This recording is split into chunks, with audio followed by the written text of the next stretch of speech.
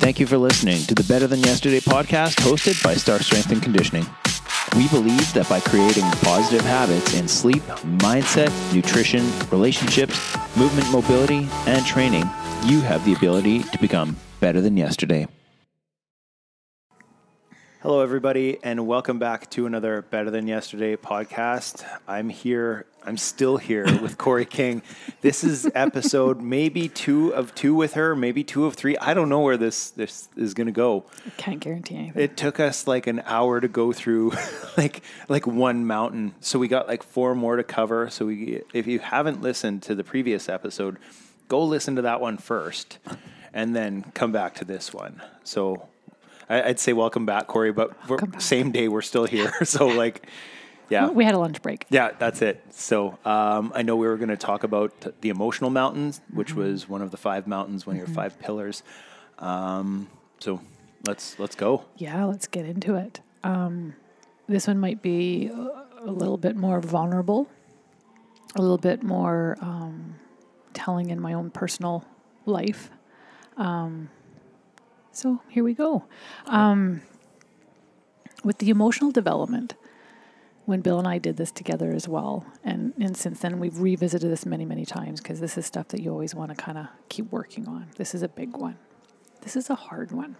This is where people have to do those really big intro, sections and look inside and holy shit stuff, right? Stuff that we don't really like to do. Mm-hmm. But it is really critical for development. So within the emotional mountain, we can break it down to, emotional awareness, emotional management, resiliency, development. So there's different aspects to this one. Being authentic, compassion. And there's something that is really critical about, they refer to it as cleaning up your boo or your shadow. And what that means is you can call your shadow, your demons, your dark side, where you may feel shame, your anxiety lingers, all those things that are just really ugly that we deal with every day, that everybody deals with and everybody has to some level. So in the emotional one and a little bit in the mental as well, you're really sort of challenged to really look at that and then clean that up. And what does that look like? And it's different for everybody. So this one, in all honesty, is a lot easier for me. This one was really hard for the men in the room. And when I say I was we did this as an exercise with the Navy SEALs in the room. There's very few women, as you could imagine. I was one of the very few women there. This one, I aced it, right? Like, I'm an emotional, connected person. I do believe that. So for me to talk about all this stuff feels good for me, even when it's hard. And I could look at all the guys around, and the funny story was we had to pair up in our little group, and we had to pick somebody who wasn't you were there with. Mm-hmm. Because some were there was fathers and sons and a lot of that. Again, very few women. Yep. So Bill turned and partnered up with one gentleman, and I partnered up with a different person. His name, he was from New York, and he had that strong New York, I can't say it, New York accent. He was he was a very Italian. Yeah. So him and I totally hit up. We were both emotional. Yeah. Like we were both like, we had good mamas and stuff, right? Like so we had to really dig deep on stuff like that. And then you kind of scored yourselves after. And it's so funny because all the men in the room were like 0. They could not come up with anything that was really,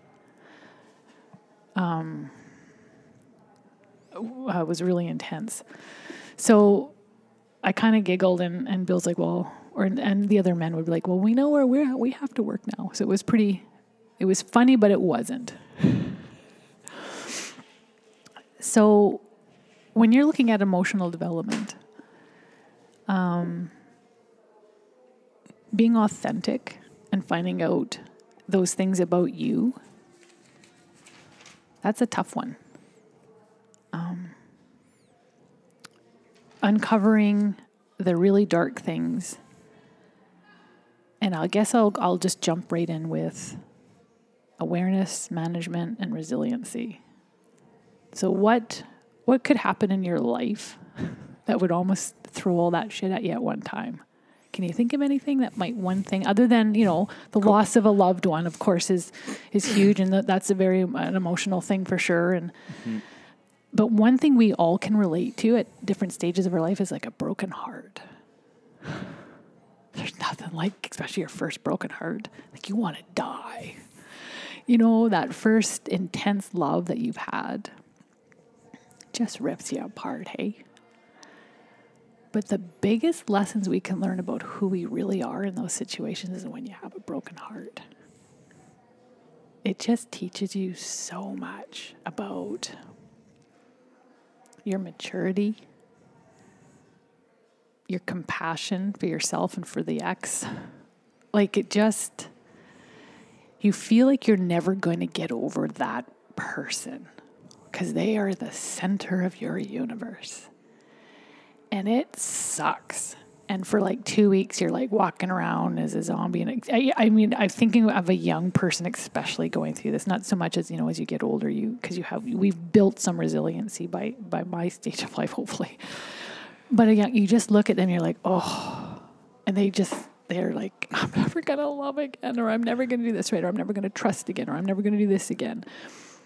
And until they walk through that pain and start to come out the other side where they can start to, okay, I think I'm going to be okay, right? That is like your first really big lesson of absolute gut-wrenching, emotional, And I highly recommend everybody have a heartbreak because it really does teach you so much about yourself. And it's the beginning stages of how to develop healthy relationships if you take that as a learning experience. So I use that as, I remember my first heartbreak. I thought, oh my God, I can't, I just couldn't believe it. It was just the worst thing in the world. And I didn't know how to navigate from that because I felt super, this is my person. Well, it's not your person. You're going to love more than once. You're going to have this, you're going to have that, but you don't know that at the time. Mm-hmm. So I use that story as sort of the groundbreaking to get into the emotional things because everybody can somewhat relate to that and it gets the feelings going. It's like, oh yeah, I know exactly what you're talking about. Have done that. Am in that.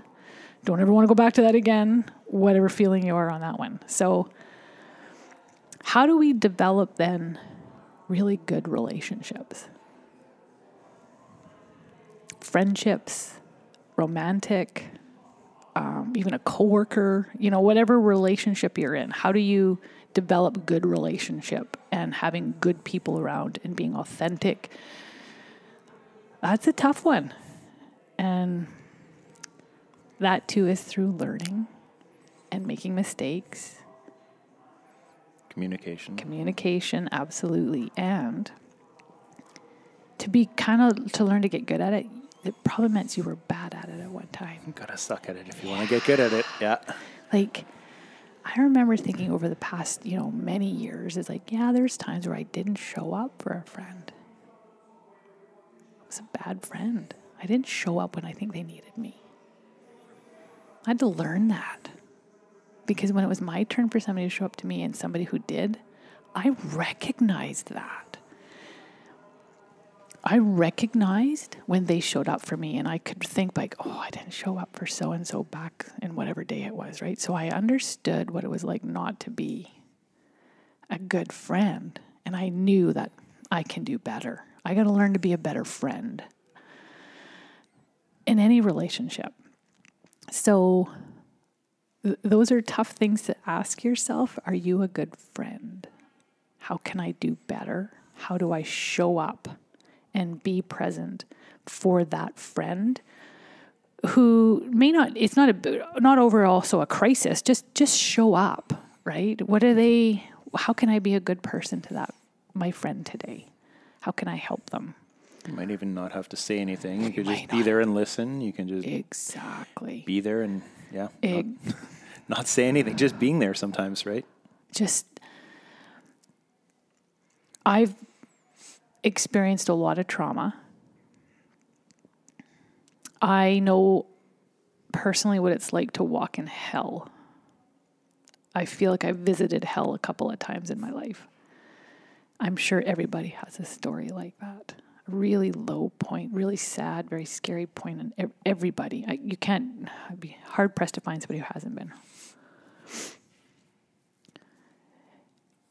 So what I've learned, that when I see a friend who is struggling, could be my spouse, not that Bill and I have had that yet together, we haven't, but it could be my mission statement now is, I may not fully understand where you are because I haven't experienced the exact same thing, but I will walk in hell with you until I can help you walk out of hell. That to me that's a friend. That's somebody, and I take that to heart. And I've been blessed with some amazing friends in my life, and I have an amazing girl tribe around me, and I have really good people in my life, but I've worked at that. That doesn't just happen. You have to cultivate that. That's all part of building your emotional development, not just for yourself, but for the people around you. So I've had a few really close friends that when I've been in the pits of hell have walked and stood beside me. And I will never forget that, what they have done for me. If I can only do half of that for somebody else, I will do that for them. So that is, for me, how I can measure what it means to be a good friend. And it doesn't have to always be in a traumatic experience either. I want to reiterate that again. It could be, I ran out of gas on the perimeter. It's minus 5,000 degrees in the winter.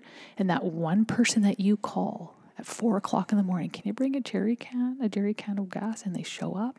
There you go. Somebody just walked in hell with you. Could be just that too, right? Yep. Even because that's life-threatening as well. Yep. So when you want to have healthy, wonderful relationships, you have to cultivate them. So that means you have to learn to be a good friend, bottom line. When you learn to be a really good friend, and I choose to show you my vulnerability, my shadow, my silliness, my joy, and you just take me for who I am, we're golden. So when I come to Stark and I met all the new people here, I'm silly, I'm goofy, I'm full of joy because I want to connect with people. And then in that connection, I can be vulnerable, honest, and authentic. But I have to be willing to be vulnerable, and that's a freaking big one. So gotta build trust first before you can be vulnerable. But here's the thing on vulnerability. This is my thing on vulnerability. This is a big one. It's really big. So I don't have to have trust with people for vulnerability, and this can be taken in different ways. I decide who I show my vulnerability to, share with, show to, in any format. I get to decide that. If I'm having a conversation with somebody and I feel that in that moment, I think that I'm going to show them my vulnerability because I think this person just needs a little extra support, that's my choice. I get to decide. If they choose to not respect that or hurt that, that is a reflection on them and not on me. What I say in that moment, I would say freely anywhere else because I would own it. So I made the choice to do that. I also know that if I've put something out there, that's still on me. Yes, it would suck if somebody betrayed that. Yeah, it still would hurt. But I still made that choice. So I will take that as a learning lesson for me. So then what happens in that, I take the power of that. Right now, I'm responsible for that, not them. I have no responsibility how another person takes that. Only what I chose to do, and then I know what the outcome could possibly be. Could be negative or positive. That's on me. So then I don't feel this sense of fear. And let's be clear, it's taking me 50 years to figure this out, right? This is not something that comes easy. These are lessons learned usually because you've been hurt and that you understand that you don't want to put that on anybody else again in the future. But then now I'm taking responsibility for that. I always, and again, it comes back to that, what is the most courageous thing you can do? And that is telling the truth. That is a vulnerability. That is something I'm choosing to do, right? So then I don't feel like it's out of my hands. I have no control of what other people do or say or think about me, only what I think about myself. And other than that, I have to let the rest of it go because I will make mistakes. I will say stupid shit. I am not perfect. I will own it. And that's just the truth. That's just my truth. Like, it's easier said than done. But I can decide what environment I want to share that in. So yeah, there also is another side to it. And like you said, be careful who you trust. It's also, be careful who you do give that vulnerability to, right? And there will be some learning lessons in that. Not everybody deserves your vulnerability. They don't deserve it. And it's not about trusting them. They just don't deserve it. They're maybe not mature enough to understand or recognize it. I've had some of the Stark members who I consider friends, and I adore them, and other people outside of Stark share some really incredibly personal, vulnerable things with me. And I felt so honored. I felt so honored that they shared that with me. That here I was saying all these things to them, and I was, inspiring them, or I was understanding them, or I made them feel good. But really, they did way more back to me because they shared something about themselves, a shadow, a demon, whatever you want to call that. And I was like, wow, that was an honor that they did that they felt that they could do that. So I often will ask myself, what can I do to make people feel that they're heard and understood, even if I don't really understand what they're going through? And my measurement for that is when you have a conversation with somebody and you walk away, how do you feel? Ask yourself how you're feeling. I don't feel very good after talking to that person. I don't know. I can't really can't describe it, but I don't feel good when I talk to them. And we can talk about, that's a bit of your intuition, right? Or it's like, I walk away, I feel so good. They just told me a horrible story, but we talked, we shared something. I wish them, I'm here, you know how to get a hold of me, or I hope you have a better day, or they're sharing something good and joyous. When you walk away from someone, you feel really good. That's like, okay, that's a good thing, right? So again, it comes back to I can decide. A measurement for that, again, is when you finish that conversation, you walk away, how do you feel? And you kind of know who deserves your vulnerability, who doesn't. Again, your responsibility, you shared it. Yeah. So, that's another thing too. And those are things that are outside. Let's talk about therapy. So when you don't know or how to get past or through or evolve or learn or deal with, I'm a huge believer in therapy. Huge. If it's not your thing, totally cool. But hopefully you'll have one, maybe two people that you can just talk to. Hopefully, because even one is like you've hit the lottery. If you have more than one, you're blessed, right? But if you're not comfortable with that, I think therapy is a really cool place to start. They give you a safe place as well to deal with a lot of stuff. And I've had some traumatic life experiences. I probably had a lot of PTSD for a long time, and it started to manifest in other ways in my life. Again, I always came back to being physical. It was always my grounder. But then I knew when that wasn't working for me anymore, I had to step outside that and go to somebody who could really help me.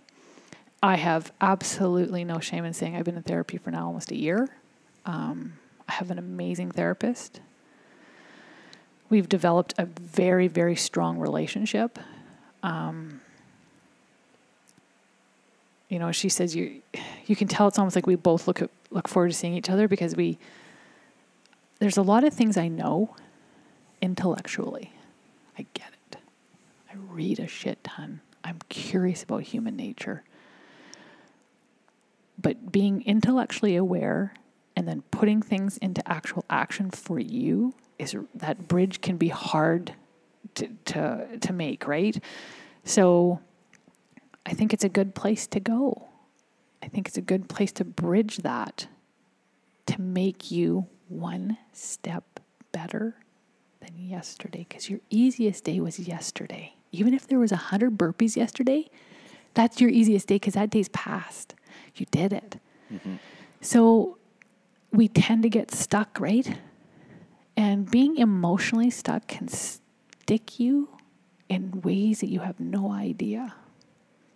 And it can keep you in a place of pain, shame,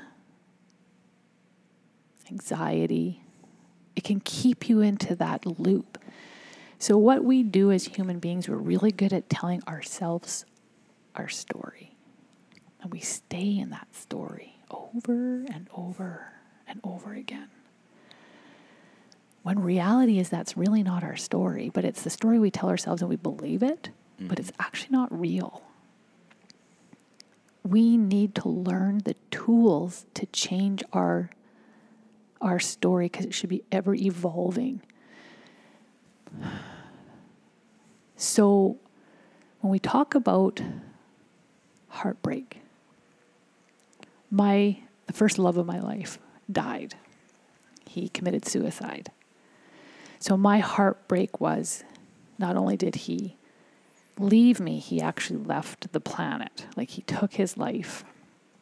I was 20. He had suffered addiction. I was the quintessential enabler. Tried to love him well again.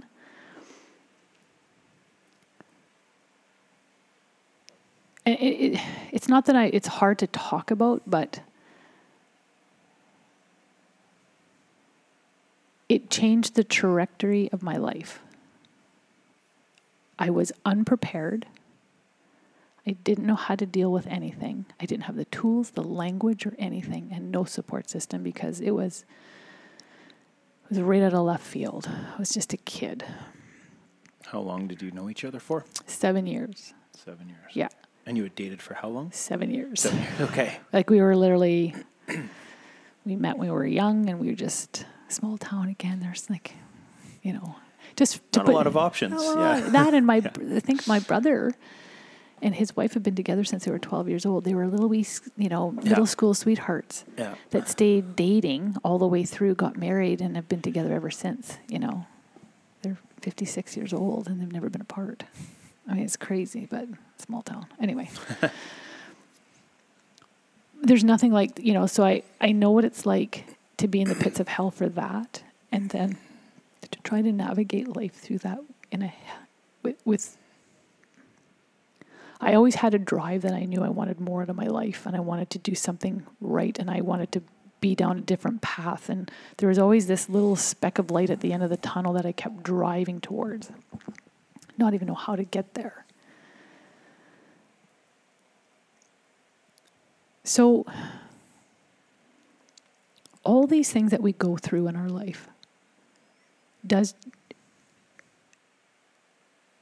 teach you, and some of the tools that we learn when we're going through really hard things work for a while. They get you through those things, but after a while they stop working. So then you need you need to work at finding other ways of moving through other things, like through the hard things. I feel therapy is one of them. It has been for me. It's the little steps that get me through the next step. So then I can be like, oh, okay, now that makes sense. So for a long time in my 20s, the story I told myself, well, I was Hal's girlfriend. You know, I was Hal's girlfriend, and he died. And I'm really messed up. So I told myself, I believed that for a long time. But that's not who I was. It's what I experienced, but it wasn't who I was. At 20, I didn't have the tools or a way to deal through that. So I had to figure that shit out. And back then, was there much help? There was nothing. Do you know what I used to do? I used to go to AA meetings. I would sit in the back of the room and I would listen to addicts talk. Because it was something. It was a form of therapy. I was the enabler because I kept thinking I could love him well, which you can't. I didn't know that at the time. So imagine the guilt I felt when he died. So you were going to those AA meetings while he was still alive? No, had passed. Okay. But I couldn't understand why he did what he did. I didn't understand the addiction side. I didn't understand the mental health aspect. I didn't understand any of that. So I would go to these meetings and I would sit in the back and I wouldn't tell anybody I was there. And I would just listen to them talk. So I could understand what was going through his mind and how come I couldn't save him. I couldn't understand that, and I had to learn that, and I had nowhere else to go for it. Those were tough things to have to deal with when you were that young. And I say that now looking back, but at the time it was like, that's what you did. Or it's what I didn't know what else to do. So a long time I sort of lived with a lot of guilt, and I did the whole grieving process like there is a process.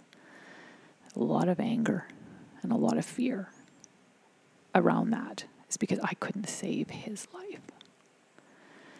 So maybe there's always been a part of me that desperately just wants to be of service to people. Maybe part of that is all connected as like, maybe that's part of what changed the way I think and feel about life is. If we don't do something, if I can't just speak about some things to maybe help somebody else's life or see things from a different perspective, whether it be their physical, emotional, or whatever mental health, to me, it's like it's this drive to do that. I think a lot of it stems from I couldn't save him, 100%. Couldn't save him. There's nothing I could do, and the guilt is crazy. So if I can talk to somebody a little bit about substance use, physical fitness,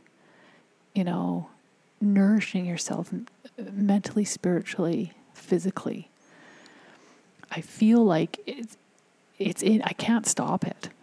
Like sometimes I'll talk too much when people don't even want to hear it. But I'm just like, oh, maybe I'll help somebody, because I do believe that if we have more communication about these really hard conversations, it might make a difference for somebody. I don't know who, I may never know. And not to think that I'm going to be anything that's going to be because of me, but it has to help somebody. It just has to. So, the second big thing that I went through is I had cervical cancer. So I had just had Sean, my third child, and they had found it quite accidentally, actually. And I remember he was just a baby. I was like, good Lord, my kids are babies. Because I had 3 kids in 4 years, which I don't recommend. There's about 5 years of sleep deprivation. I don't remember the whole. But they are the biggest joy and sense of pride. I can't even put into words. It's like when I gave birth to those little buggers, that was my whole purpose, was to have the gift of these kids. These souls were given to me. It's like, oh, I love being a mom. And I do love being a mom. Don't break them. Don't break them. Oh, I love my kids. God damn it. And they've challenged the living shit out of me. But I love them so much. I am so proud of them. But after I had had Sean, they had found the cervical cancer. And I remember there was a time I was sitting in the shower, sitting on the floor in the shower. I was looking at my mortality. Because you're faced with it. Like, I don't know if I'm coming out of this. I have no idea. It was in the beginning stages of it. I am sitting here, so obviously I was very, very fortunate. I was very fortunate. How many years ago was that? So Sean is going to be 20 this year, and he was still a baby, or maybe he was not quite one yet. Oh, so 2002 or 3? Okay. Maybe 4? Gosh, see again, I'm so bad with dates. 20-ish years. Yeah, a while ago, yeah. Okay. And I'm like, who's going to raise these kids? They need their mom. You know, what's Bill going to do? He's going to be like lost without me. And, you know, because I kept thinking, you know, what dad wants to be raising 3 little babies on his own, you know. Anyway, those are the thoughts that you have. And again, it was like, pull your big girl panties up. We got to pull on some resiliency here. How do we do that? Right? How do I do this? So it's like that saying, you fake it till you make it. You smile and you put one foot forward. Today I'm just getting out of bed. Just going to make a meal. Right? That's what you do. Yeah. So you learn those strategies to get you through, and you work with them until they no longer work. And then you have to like really, reassess. What do I got to do now? Keep it simple at the beginning. Keep it simple, because when you're in a state of trauma, there is no clarity. Yep. There's no clarity of thought. So you keep everything super simple. And you reach out to the help around you. You've got to let go of your ego. You've got to reach out for help. You got advice. Somebody, you know, can you help me come over and do some? You've got to help you. You've got to ask for help to the best of your ability. And again, that also comes back to being a good friend, right? You surround yourself with good people, and I had really good people at the time that could come over and help me, like put a meal together or bath one of the kids or whatever. So through all those things that we go through in life, good and bad and ugly, what happened to me was the scariest emotion I could have was joy. Because every time I felt joy, the first thing I thought was going to get taken away from me. So I couldn't think about anything happy. You know, when you think about your beautiful baby sleeping in bed, or going on a walk to the park and looking at butterflies flying around, and this is such a beautiful moment. And the first thing that would come into my head was, oh my God, they could get taken away from me, or I could get taken away from them. So I really had some things to work through. You know, like I couldn't live in the moment of joy. That was terrifying for me, because it would bring me back to everything that I could lose. Yep. So these are things that I had to work through and learn. Anybody can ask themselves, like, what are your, I hate the word trigger. It's such an overused word, but what are your things that sort of, they get you a place you don't want to be? Again, the stories we tell ourselves, we have to stop that. How do we do that? One day at a time. Mm-hmm. Change your story. Change your perception, right? And it's not easy. And my whole goal of wanting to get through these experiences, I didn't want happiness and I didn't want joy. I only wanted peace. So I strive to get to a place of peace, because I know that sometimes when I think about joy too much, the anxiety comes up that's going to get taken away. Mm-hmm. Happiness is fleeting. I'm happy when I'm doing a burpee. I know I can't believe I'm admitting that. I've never seen you smile while you're doing one. Well, no. I'm happy. Okay, I'm really happy. It's on the inside. On the inside. But I want to find peace. And peace to me is just accepting exactly where I am right now at this time. And I feel okay. That's enough. To me, that's the fucking secret of living, is moving towards peace. Because I know a lot of people who are very highly driven, they're always unsatisfied. It's always the next big thing. And I get that. I totally, because I have that drive. I'm getting older, so it's slowing me down a bit. But I've always known that I have this thing in me that I can't seem to quiet, this little monster. Like I have to do more. I have to try harder. I have to go harder. I have to learn more. I have to be better. I have to do this. I have to do blah, blah, blah. Go further. Yeah, go further. Like Corey was, okay, you've bodybuilded, you've competed nationally, you know, you've done races, you've adventure raced. We're damn good at it too. I've climbed mountains around the world. I've done some really, really cool shit. Yeah. I've done some really cool shit. It was never enough. It was never enough to quiet the monster. That's not a bad thing. It's not a bad thing, but it'd be nice to have a little bit more balance at times, at those times. Having the kids grounded me. I mean, there's only so much you could do when you had the 3 kids, but the whole goal now for me is just peace. How do I get to peace? And I work on that every day. And, quieting down the insecurities, because we all have them. Or how about we just accept them? Because when we accept that we have them, we know they're there. They're not going away. And here's another thing too. All those things that we want to kind of get through, the tough times, the anxiety, all those things that we kind of struggle with at all times, elevated heart rates, the sweating, like all that, insomnia, because that's all part of it. Those are signs, right? How do we just get to a place of peace? They're not going to go totally away. They never really do. But can we get to a place of acceptance that this is part of who I am? And then there's a sense of peace that comes with that. Yes, I'm going to have some days that are higher in anxiety than other days, higher in sadness, whatever. And that's still part of me, but I am fully accepting of where I am, because when I can do that, then I have a bit more clarity, because it always comes back to the clarity. How do I make being in a peaceful state of mind with clarity, even in an unstable atmosphere? Because life is super unstable, right?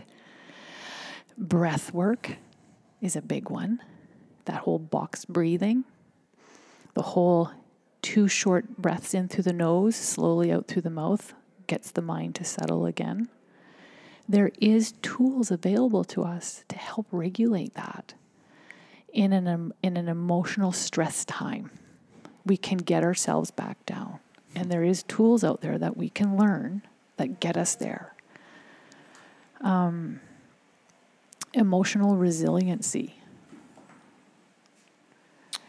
So this is a good one.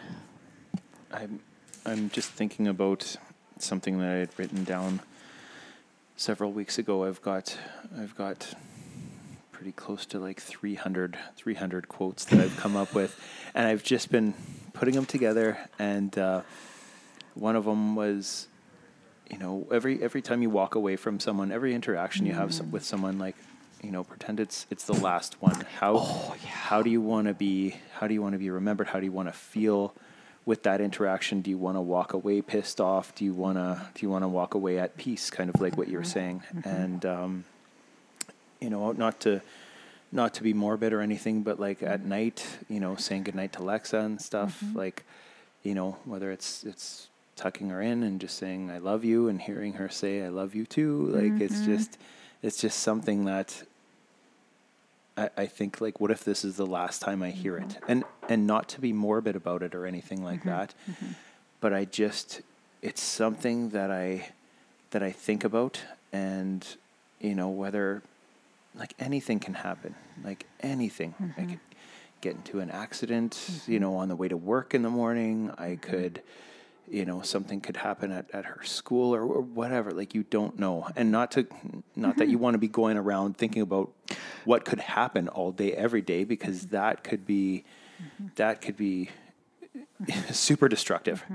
But, just being at peace with these relationships and conversations that you have with people, and walking away, and it's the people that you choose to be around as well. Like, if you're hanging around toxic people and unhappy all the time, like, you might not be at peace. Right. No, and what you're saying, I challenge anybody to not have those thoughts, especially with their kids. I challenge you. We all have those thoughts of our mortality. We have to. We are only here for a limited time. Yeah. It is a fact. Yeah. There is no certainty.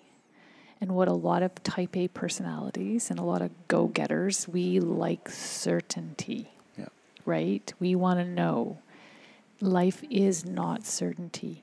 So when you get to a place of acceptance, right, of where you are right now with that level of peace, you can let go of that feeling of needing to have certainty, because there is no certainty. Yeah. And it sounds easy to say it. It's different to live it, right? Because we all wish we can control the narrative all the time, and we cannot. We know there will be hard times to come. We know there'll be good times. They'll know there'll be boring times. They'll know there'll be all sorts of times. There is no certainty, but how we respond to that. And like I say, I always come back to how do we respond to that, and can I stay in a level of peace? Sometimes yes, and sometimes no. I don't do a very good job of that. Because I'm an emotional being. I have feelings, and sometimes they're heightened, right? Yeah. You know, if somebody came to me and say, oh, so-and-so is really sick and, you know, we're worried for them, I'm going to be really upset. So it's hard to stay calm and in peace in a moment like that, right? We all do that. What works for you and what works for me or for somebody else, we're all a little different. We all have to find our own way. Everybody processes differently. We don't all process the same. Some need to talk that shit out. Some don't want to say a goddamn word to another person. We all have our ways of processing. We have to find what is a healthy way for for yourself. Yep.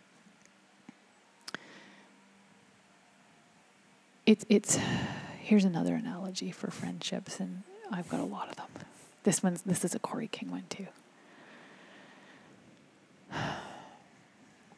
When we can recognize our relationships and be honest with ourselves and who we should have in our life and what's toxic and what's healthy, here's an analogy for you. So think of you're sweeping the floor in the gym one day. Big broom. You got a big broom and you're just sweeping away. There's toxic people in your life that do not serve you. They are not serving you in any form whatsoever, in any capacity. And you have to make a decision. And you don't have to be aggressive or mean or rude. Or it can be quietly stepping back and away, right? Mm-hmm. Just quietly, I need to move away from here. I have no animosity. I'm just going to step away because this is not good for me. In my mind, I picture sweeping with a big broom. And I just sweep those people out of my life because I am very much a visual person. So I picture that broom. We're just going to sweep them out the door. And we're going to close the door. We're not going to slam it. We're just going to close the door. And I'm going to tell myself, that's not serving me. Why would I allow that to come around and create this very unpeaceful world? And it's the same type of thing as walking away from having a conversation with somebody and feeling icky. It's the same shit. But you're going to take that broom and you're going to spend less time with those people. And you can do it just slowly. Mm-hmm. And then you're just going to move on. It doesn't have to be big production. It doesn't have to be like a Jerry Springer show, you know, where they come out and they fight and everything. No. It can be just that. And relationships, and I know this is an old saying from way back, are like seasons. Some come in, some go out. Some are there to teach you and then move on. Some are with you for the long haul. It's the same thing. So I take that broom, I sweep that shit out. It's also okay to be disappointed in people. I'll speak for just being a woman, but we tend to feel a lot of guilt for a lot of things that we don't own because we just are that way. Yep. Like we're just guilty all the time. We're just always guilty. We have kids, we're guilty. We're a bad parent, we're guilty. I yelled at my kid today, I'm guilty, whatever. Or people always disappointed in me or whatever. I'm not doing a good enough job. Why can't I be disappointed in somebody else who didn't step up? Why does it always have to be a reflection back on us? Well, no, actually, I'm kind of disappointed in you. Right? No. Also, stop taking ownership for shit that you don't own.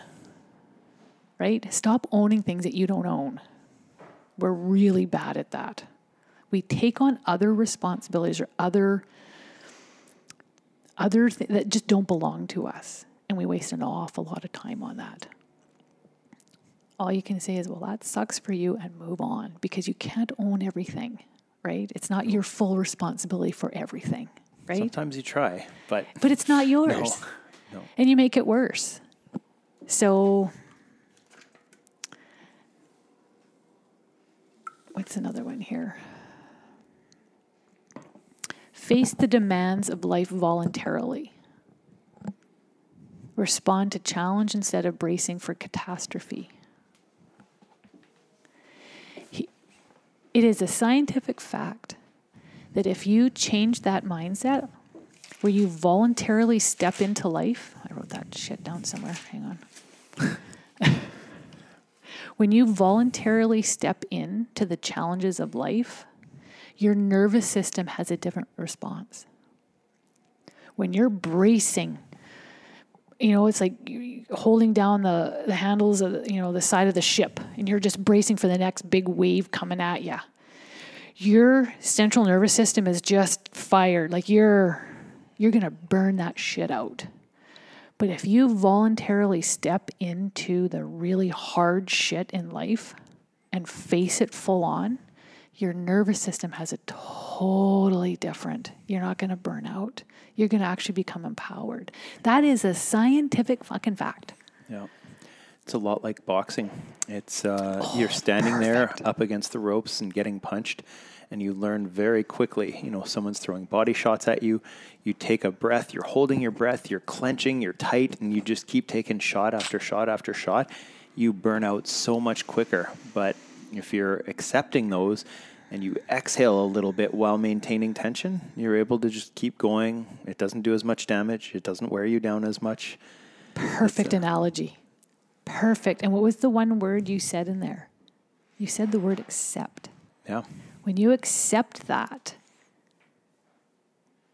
it's a total different game changer. When I accept where I am, right, now I can, there's a bit of clarity. Now I can deal with it. I remember people would ask, how do you not get punched? I'm like, you can't. There's no avoiding it. You're in the ring, to box or kickboxing or whatever. It's like you don't not get punched. You learn how to take those punches. There you go. Like that. Yeah. Oh, it's way better analogy than what I had.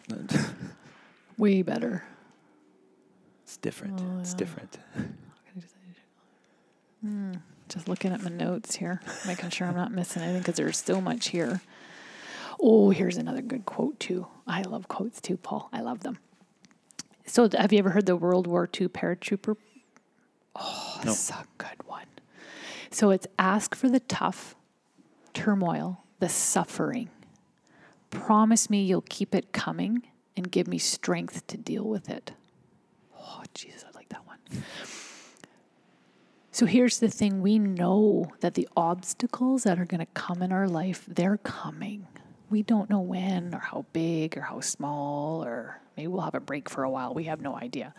Do you ever talk to people where they say, oh, just not one more thing? Just one. Yep. Well, we're kind of talking about the weather, just not one more minus 30. Yeah. But we hear that a lot, right? Because we start to feel overwhelmed. So what if we change that thinking is, promise me you'll keep giving me that, but the strength then to deal with it. So when we start to change that way of thinking, listen, I don't want any more goddamn drama in my life or stress either. I really don't.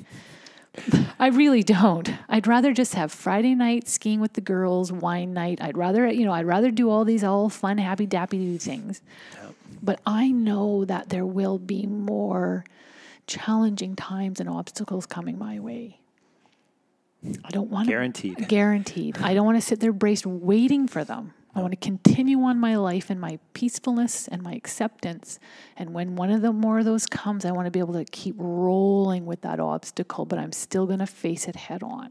Yeah. How do I do that? I have to build resiliency. I have to understand who I am and how I act and react. I have to know that. Those are tough places to go, to ask yourself those questions. sometimes I'm really good at it and sometimes I'm really bad at it, right? By no means do I have that shit figured out.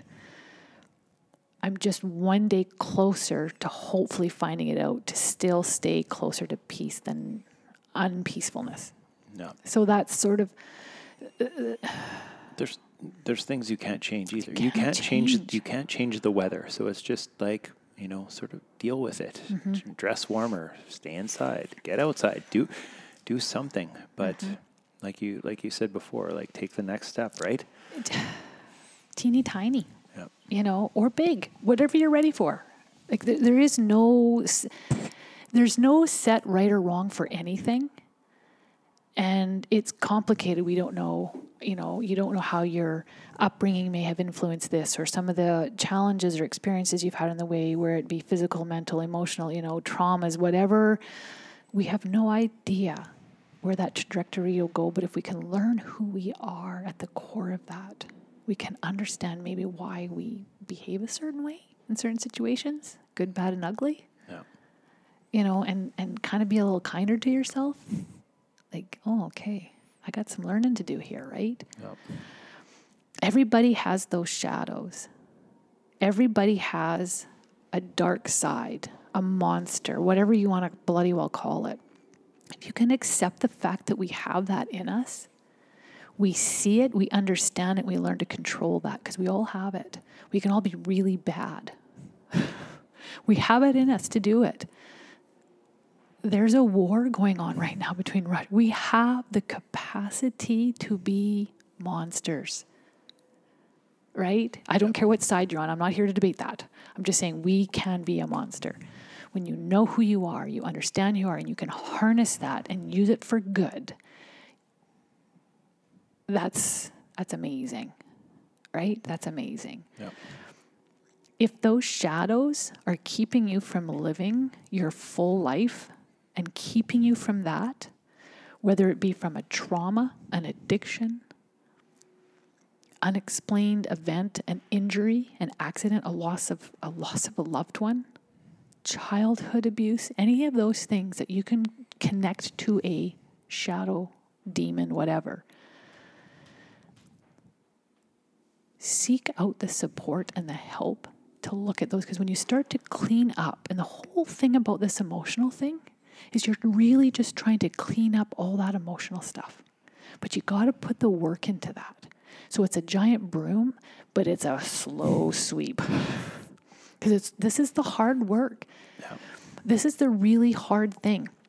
I can work on my deadlift every day and get better and better and better pretty quick. A little bit painful, but I can get there. This emotional shit, this is big. It's a lot of work. Yeah.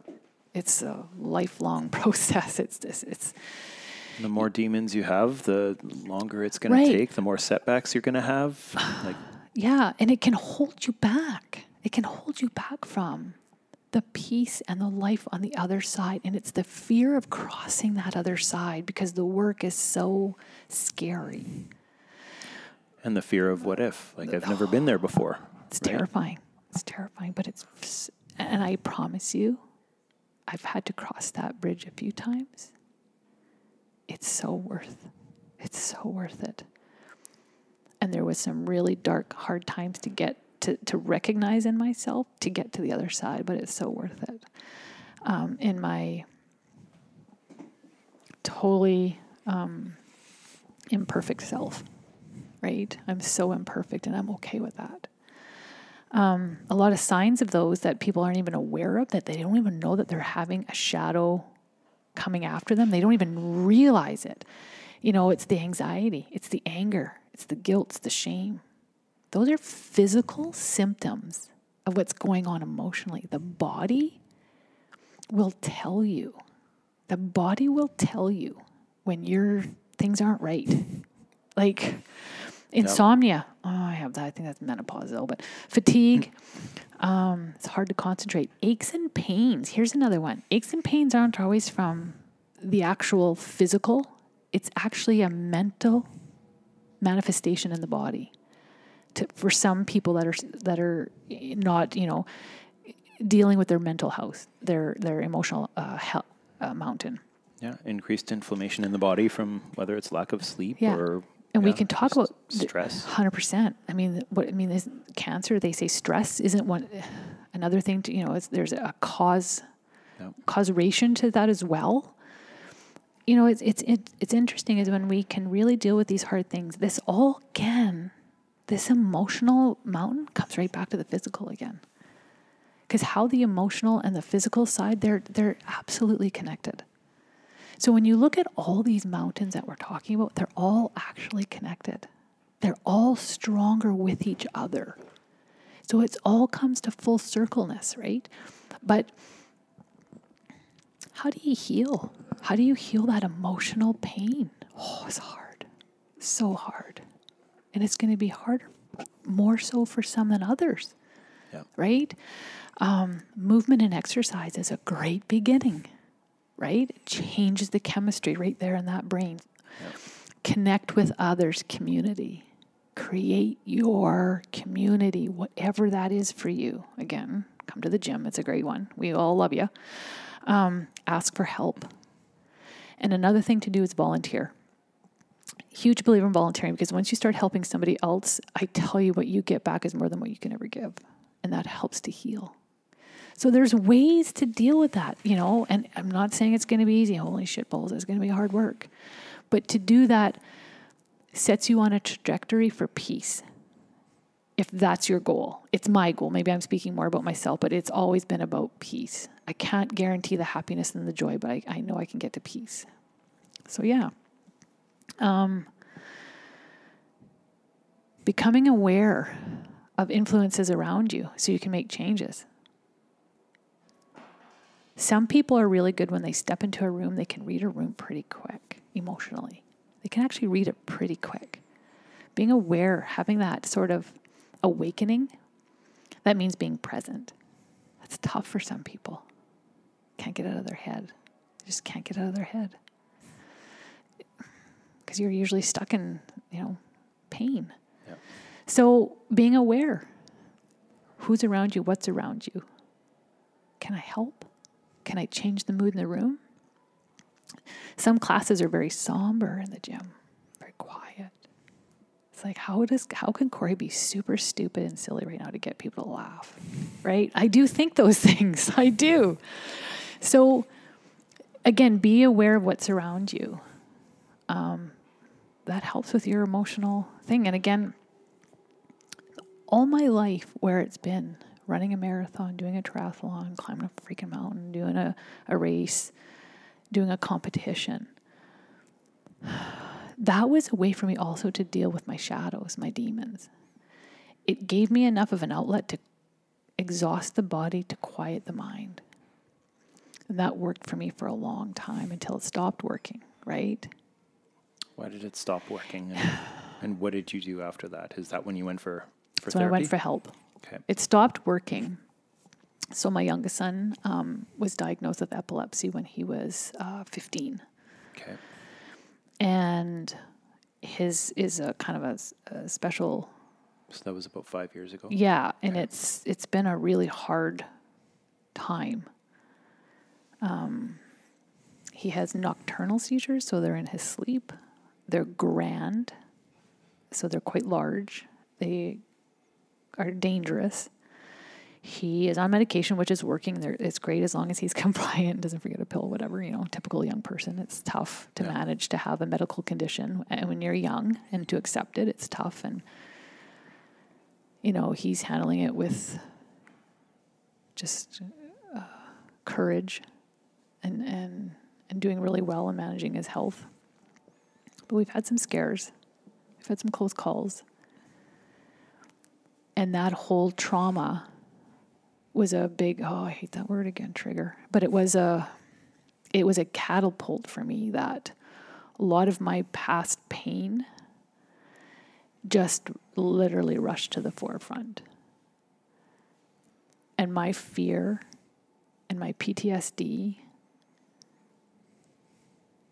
no fault of Sean's. It was just, we were in a situation now and some other things had happened as well that I won't talk about, that I'll keep private. But changed. I could not use all my tools in my toolbox. They weren't working. And it was outside of my scope of what I've tried to educate myself on. So I knew it was time to step out of that, and I had to go seek.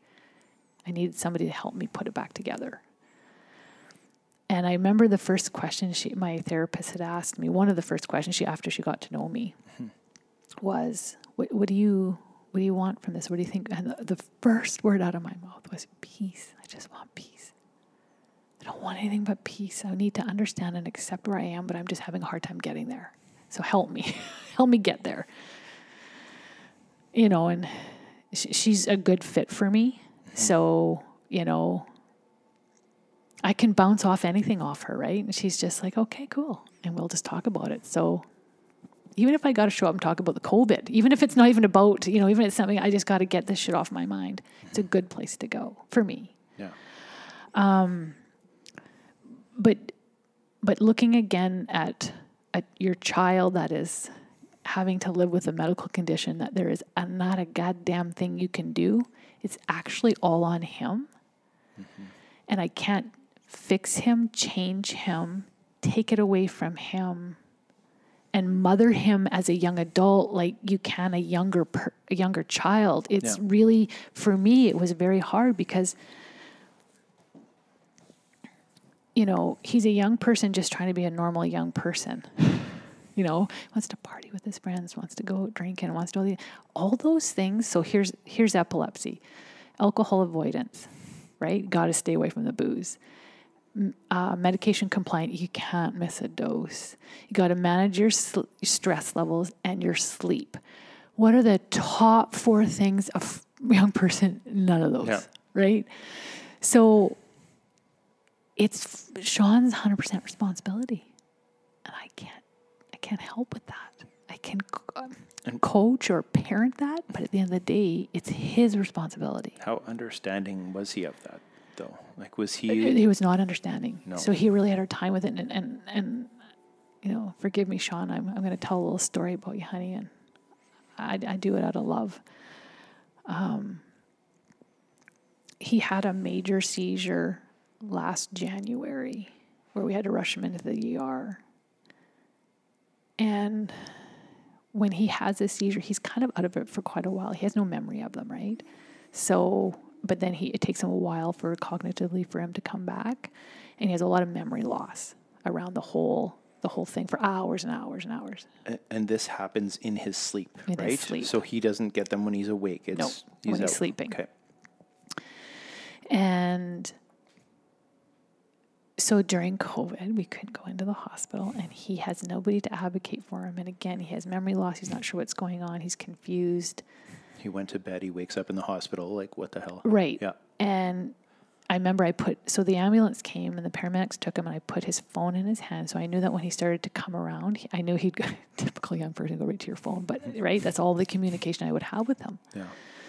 So Bill and I follow the ambulance to the hospital. And I can't go in. I can't speak for him. And, they're trying to call me and all this stuff. Because I said to the paramedics, you have to get the doctor to call me. Like, I have to tell them what's going on.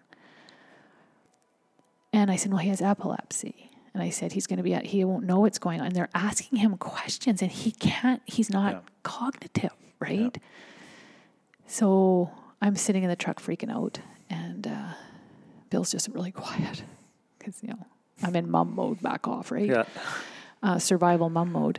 And what happens after having a seizure, not for all, I can only speak for, it's a common characteristic, but what I say to is not everybody has the same outcome. But after a seizure, the hours after between, 6 and 24 hours, correct me if I'm wrong, and some of that is, after seizure, the depression, anxiety, and suicidal ideation are very, very high because the brain is just wonky, right? Yeah, everything's out of whack. And correct.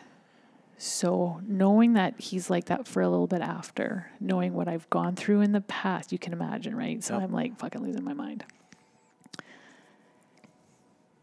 He said to me the next day when he was at home, I thought it had went away. Because we were like, well, how did this happen? He said, well, I missed my pills because I thought it had gone away. So it's hard for him. You know, he was hoping that it just wasn't there. And my heart just breaks, right? Because you have to learn to live with this, buddy. Like, this is going to be a lifelong journey for you. Yeah. So I was really sad for him. And then I just try to parent him, and then we try to look at it now is, okay, let's still not use this for an excuse to have a good life, right? There's no it's like a diabetic. No. You manage it. It's like anything else. You know, my daughter also has severe scoliosis. She lives in constant pain. So she is limited physically what she can do. Like, she just finished an MRI. You know, she's in Victoria. She's had x-rays. Like, she's in pain. The girl, sometimes she can't walk for days. She can't be active. She wants to be active. Yeah. She comes from an active family. It's hard, right? Keep up. Right. Keep up. Exactly. So these are the things that we parent and try to work with our kids to take responsibility, accountability, right, for yourself, because nobody else can do that for you. Yeah. And those are hard things as a parent to do. I'm so good at telling other people that. I'm so shitty at, like, I'll do that for you. You know, I'll take care. You know, I want to do everything for them. Mm-hmm. Well, the worst thing you can do for somebody, if people are able to do things for themselves, the worst thing you can do is do things for them. Right? Like, that's the worst thing. So I've had to learn a lot of lessons too, and I've had to learn to let go and trust that Sean will take full responsibility for his health. Right? Yeah. So those are hard things for me because I don't want to lose him. Like, I love him so much. He's my son and I'm proud of him, right? And it's tough. Being a parent is really tough, but it sure grounds you. It sure, oh man, does it teach you shit that you never thought you needed to learn, eh? Yeah. I always think about all those things, like, you know, you're supposed to be given these lessons in life to learn, and if you continue to do them again with the same outcome, then it's just bad choices, right? And I'm just like, well, I don't know if I've had to go through one twice over how many times. I'm not sure. I think another one just keeps coming, and I just keep learning. I'm like, oh, okay, I'm ready. But that's a tough one. The one with Sean it's tough because, again, like with Ayla, I'll trade backs with you. You can have my back, you know. Sean, I'll take the epilepsy. I'll do all, you know, I want you to have, but that's not life. No. Right? So you have to accept where you are, right? That today was okay, tomorrow's a new day. Or today was shitty, tomorrow's a new day. However you look at that. Yeah. And some days, like I said, some days we're good at that, and some days we're not. So it's tough. It's a really tough one. Uncomfortable situations there. Yeah. Oh Lord, what's another one?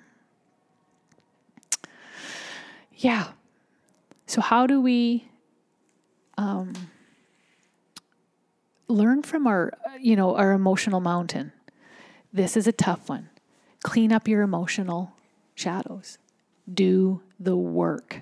It's not going to change until you do the work. It will only lead you to more peace and a fulfillment of life and better relationships. But you got to be damn honest with that.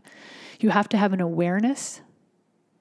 You have to have an emotional awareness. What am I feeling? How am I reacting? What am I doing? What am I doing right now that makes the situation worse, better? How can I control that a little bit better? Right? How do you manage that? How do you manage all that stuff? You have to come up with some kind of form. To me, management is physical. Totally. Going back to that physical aspect. That helps me manage a lot of things. Without that, I would be floundering. Tone and body language. This is a big one for girls. You just look at us sideways and we're like, what is your problem? Right? So again, I've never noticed that before. I've never noticed that. I'm kidding. Yeah. No. You have a daughter, buddy. You better get on to that one. But how you walk into a room is your shoulder. If you see a gentleman or a person walking in, especially a young person, I would say like more of the male, they come in with slouched shoulders, a hunched over, they're not looking you in the eye. You know right away. We got some self-esteem to build here, right? Like we know this. So when you also present yourself, shoulders up. I like to say to the ladies, tits up, but that could be inappropriate. But I'm just saying, Poppies up. there I've you heard, go. I've heard that That term. one sounds stupid. I know. Anyway, but yeah, poppies up, whatever, poppies up. But again, stand with authority. Like, own that, right? Because sometimes when you just change your physical structure, it changes your presence. It's sometimes, again, the little things. And enough times that you do that, you become that because you really are trying to get to that. And it's being authentic because you deserve that. You deserve to have, to build yourself up. You need to be empowered because empowered people empower other people, period. We all know that shit. That's the given. Yep. Energetics. Well, sometimes I'm over the top. But yeah, again, coming in with a presence, right? Being that energy self. And some days it's hard. Some days like, I don't know. I want to stay in bed or whatever, but it makes a difference. For sure. Authentic connection to others, being your absolute authentic self to the best of your ability. And again, that comes back to vulnerability. There is no shame in being vulnerable. There is a courage to that. And when you understand that, because people always think, well, I can't let people see that vulnerability in me. They're going to think I'm weak or shameful or not a good person or whatever. That's a lie. That's a story we tell ourselves that is not the truth. Be okay to be vulnerable. Again, you get to decide who you give it to. That's your choice. But you deserve, you have the ability to be that. But that's authenticity coming right out when you allow that. And that's my story on the emotional side. Emotional mountain. It's a big one. It is. It's a lot of work. But the mental prep and the intuition, those are the two next ones. Yeah. They're not as heavy. They're not quite as heavy. Well, this is our second episode. We've beat the previous one time-wise, Corey. Yeah, we're at about an hour and 11 minutes right now. My goodness. We're doing pretty good. Oh, we are. Listen to us. Yeah. This is, so I think we'll wrap it up here. Okay. And then we're going to move on to which mountains are the next ones? So the next ones are the mental preparation and intuition and spirit. But those are pretty quick. Okay, cool. We're going to wrap this one up here. Hopefully this gives you some ideas to deal with your emotional mountain and maybe start chipping away at it and taking some steps up it. Good analogy, a chipper. A chipper. It's a chipper. Good one. Yeah, hopefully this episode made you a little bit better than yesterday. It's awesome having Corey still here for this. And bring it on, baby. Yeah, we got a couple more to cover. Okay. So hopefully you guys will tune in next week and check out the next two mountains. Thanks. Thank you once again for listening, and thanks again, Corey, for everything. Thank you for making the time to listen to the Better Than Yesterday podcast hosted by Stark Strength and Conditioning. If you liked our show, please head over to the iTunes store and give us a rating. If you have any questions or suggestions about topics you'd like to hear us cover or people you think should be on this show, please let us know so we can make it happen. Thanks again for listening, and we hope that this podcast makes you better than yesterday.